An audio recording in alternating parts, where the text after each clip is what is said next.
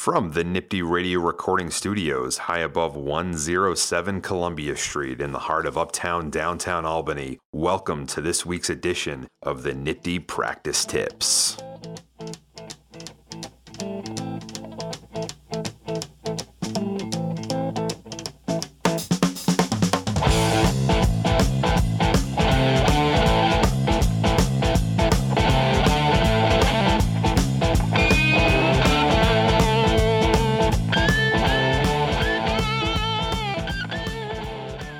Hello, everyone, and welcome to the latest edition of our Nifty Practice Tips. Today, we're going to be discussing the calling of a civilian witness at a Wade hearing and presenting evidence of an independent source during the Wade hearing and before the court's initial ruling on the suggestiveness of the police procedures.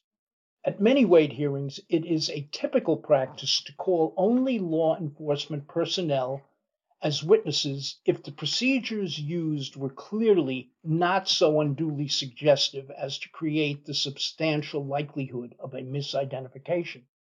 There are also cases where the people will call civilian witnesses at the suppression hearing to testify about the procedures used to secure the identification, but nothing about the crime itself. This type of a hearing is called a bifurcated hearing. In such a hearing, the evidence presented is limited to the ID procedure. The introduction of independent source evidence only occurs if the court rules the identification procedure were unduly suggestive and suppress the out-of-court identification evidence from its use at trial. This independent source evidence, if sufficient, allows the people to present an in-court identification of the defendant at trial despite the suppression of the out-of-court identification evidence. The primary strategic reason for not initially calling the civilian witness at a Wade hearing or calling that witness but limiting the testimony to what happened at the ID procedure is to prevent the defense from having an opportunity to cross-examine the civilian witness about the crime itself and having Rosario material available to use when cross-examining the witness at trial. At such a bifurcated hearing, it is only when the court finds the identification procedures to be unduly suggestive that the people will then present evidence of this independent source. This means evidence of the witness's previous viewing of the defendant in a situation or situations not improperly influenced by law enforcement procedures. In many cases, the only independent source viewing of the perpetrator by the witness is during the commission of the crime. On occasion, the witness may also have seen the defendant at an additional time under circumstances that were not related to any unduly suggestive law enforcement orchestrated procedure. The people must show that these viewings establish an independent source from any suggestiveness to permit the witness to make an in-court identification of the defendant at trial. It is imperative that when conducting such a bifurcated hearing, you put on the record that you are reserving the right to present evidence of the independent source if needed. Most ADAs will have done this in their motion papers. While this is a pro forma procedure in most cases and often is not even thought of by any of the parties, it can happen that the people's failure to preserve this right to present subsequent evidence of this independent source can, in theory, result in the loss of the identification because the court will not permit the independent source here. I want to suggest that there are several reasons why it can be a better practice to call the civilian witness at the Wade hearing to testify not only as to the procedure used by law enforcement personnel in conducting the ID, but also the witness's independent source being before the court and for its consideration before it rules on the initial issue of suggestivity. Let's first take a look at calling the civilian witness at a bifurcated hearing. If you are conducting a bifurcated hearing, that is, only litigating the propriety of the ID, calling the civilian witness to testify can serve as an opportunity for your witness to experience testifying in court before the trial takes place. Never overlook how unpleasant an experience testifying can be for almost any witness. But even worse are your witness's fears of testifying that are almost always greater than the reality of testifying. This dry run at a hearing for your witness will often give him or her a much needed confidence boost when he or she returns to testify at trial. And in turn, this confidence that the witness demonstrates when testifying at trial will make them a much more credible witness to the jury. It will also give you the opportunity to correct any inappropriate physical conduct or language used by your witness at the hearing before he or she testifies in front of the jury. However, before you call the witness, be sure to get an assurance from the court that the defense will be limited to only cross-examining as to the procedures and not as to the crime itself.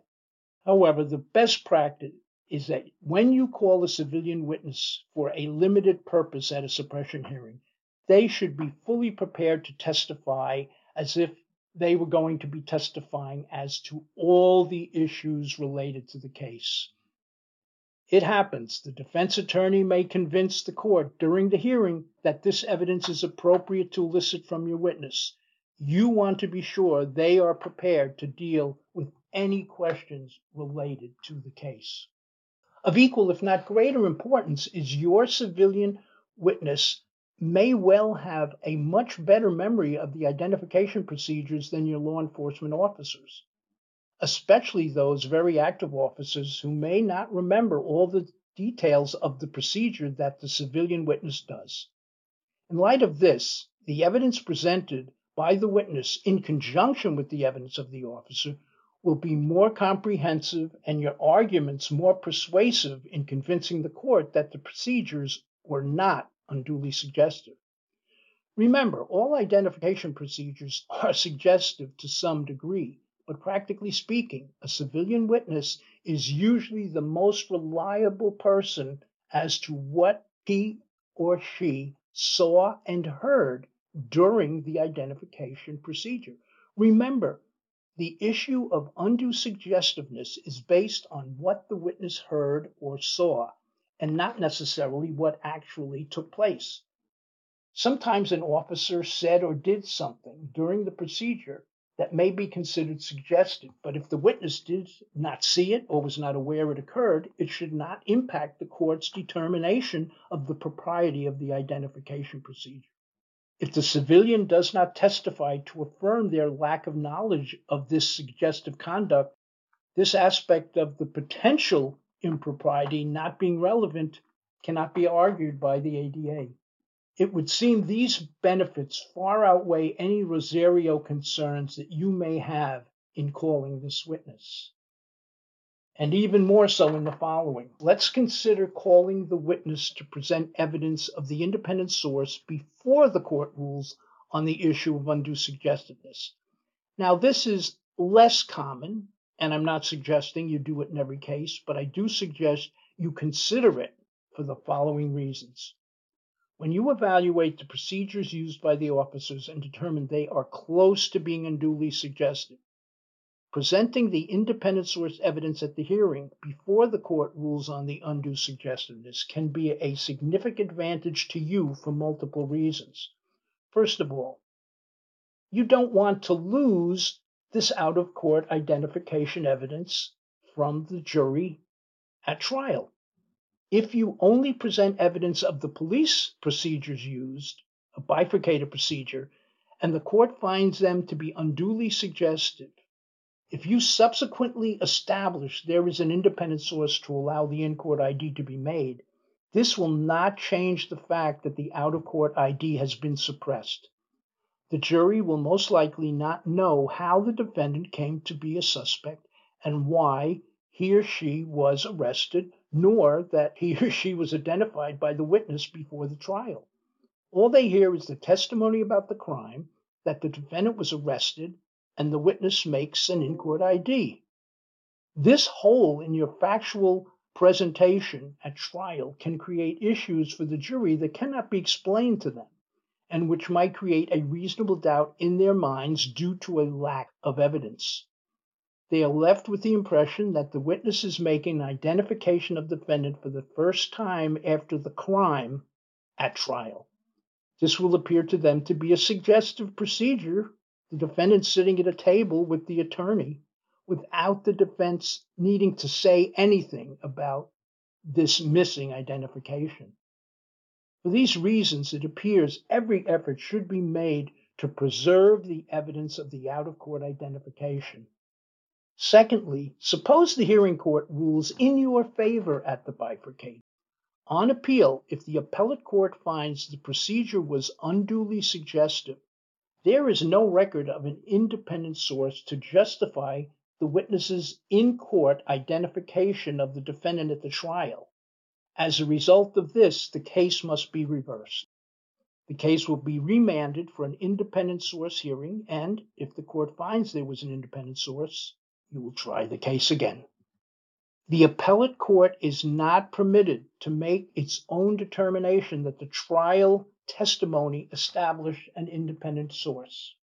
While this used to be the law, in 1984, in the case of People v. Dott, the Court of Appeals did away with this.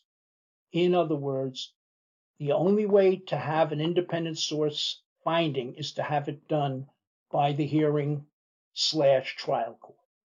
Also take a look at a more recent Court of Appeals decision addressing these issues, People v. Wilson, a case from 2005. Now, if you present the independent source evidence at the hearing before the suppression ruling, the hearing court will be able to take that evidence into consideration in ruling on the issue of whether there was undue suggestiveness. The stronger, more significant the independent source evidence is, the length of time viewing the defendant, the lighting conditions, and so forth, the less likely the procedure would be unduly suggestive. The determination of whether there is undue suggestiveness must take into account the amount of independent source information the witness has, both from the viewing of the perpetrator during the crime and at any other time. Now, the hearing court is aware that if it rules in your favor on this close issue and the appellate court disagrees, the existence of the independent source finding will allow the appellate court to still affirm the conviction. The hearing court is less likely to lean your way knowing that there's no independent source finding to uphold its ruling. The court should make its ruling in the alternative. That is, when you present evidence of the independent source at the suppression hearing, the court should first rule the procedures were not unduly suggestive and permit the in-court ID. But secondly, it should give an alternative ruling that there is sufficient evidence of an independent source that properly serves as the basis for permitting the in-court ID, even if the procedure was unduly suggestive. If the appellate division finds it was error not to have suppressed the out-of-court ID because you presented independent source evidence at the hearing, the appellate division can find this error was harmless based on the rest of the evidence presented at trial. Take a look at the case of People v. Owens, a 1989 Court of Appeals decision, where the court had suppressed some but not all of the evidence, but the people presented independent source evidence despite the fact that the court had ruled in its favor on the procedures. On the appeal, the courts found that there was in fact error in the identification procedure the court permitted. But since there was an independent source ruling made in those suggestive witnesses' procedures, the court upheld the conviction. You should also consider the quote from People v. Burtz back in 1991, where the court wrote that the risk for completely renewed proceedings from a failure to present evidence of an independent source. The people are generally well advised to come forward with any independent source evidence at a Wade hearing, so that the suppression court may, where appropriate, rule in the alternative. While the testimony of the civilian at a Wade hearing is not required in every case, or even suggested that it should be, you should consider whether it is appropriate to call in a particular case that you are going to conduct, whether it's only to testify to the identification procedures or to present evidence of the witness's independent source before the court rules on the suppression issues. Please be sure to see the material in the prosecutor's encyclopedia addressing these issues, with a tremendous amount of case citation and additional arguments for you to use in addressing these important identification issues. And thanks always to our crack producer, Jonathan Marconi Crispino, and to the entire crew at NIPD for their help in putting together this latest production. To all of you out there, please be well and stay ready, my friends.